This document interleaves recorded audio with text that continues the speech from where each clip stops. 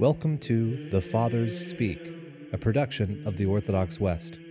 Each day, Father John Fenton reads a selection fitted to the Western liturgical calendar from one of the Fathers of the Church.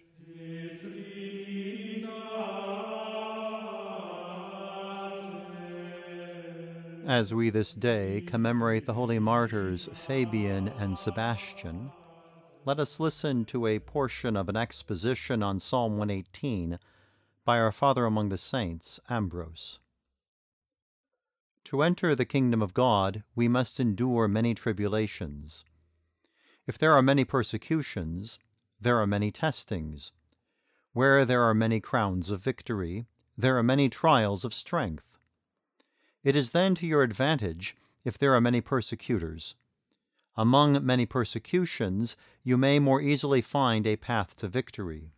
Take the example of the martyr Sebastian, whose birthday and glory we celebrate today. He was a native of Milan. At a time when persecution either had ceased or had not yet begun, or was of a milder kind, he realized that there was only slight, if any, opportunity for suffering.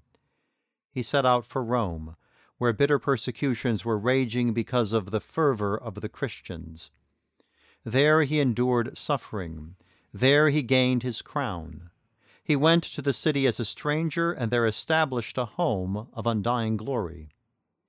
If there had been only one persecutor, he would not have gained a martyr's crown. The persecutors who are visible are not the only ones. There are also invisible persecutors, much greater in number. This is more serious. Like a king bent on persecution, sending orders to persecute to his many agents, and establishing different persecutors in each city or province, the devil directs his many servants in their work of persecution, whether in public or in the souls of individuals.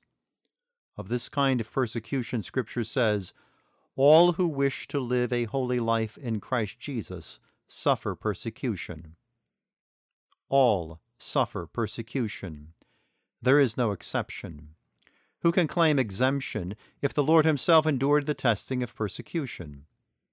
How many there are today who are secret martyrs for Christ, giving testimony to Jesus as Lord. The apostle knew this kind of martyrdom, this faithful witnessing to Christ. He said, "This is our boast, the testimony of our conscience."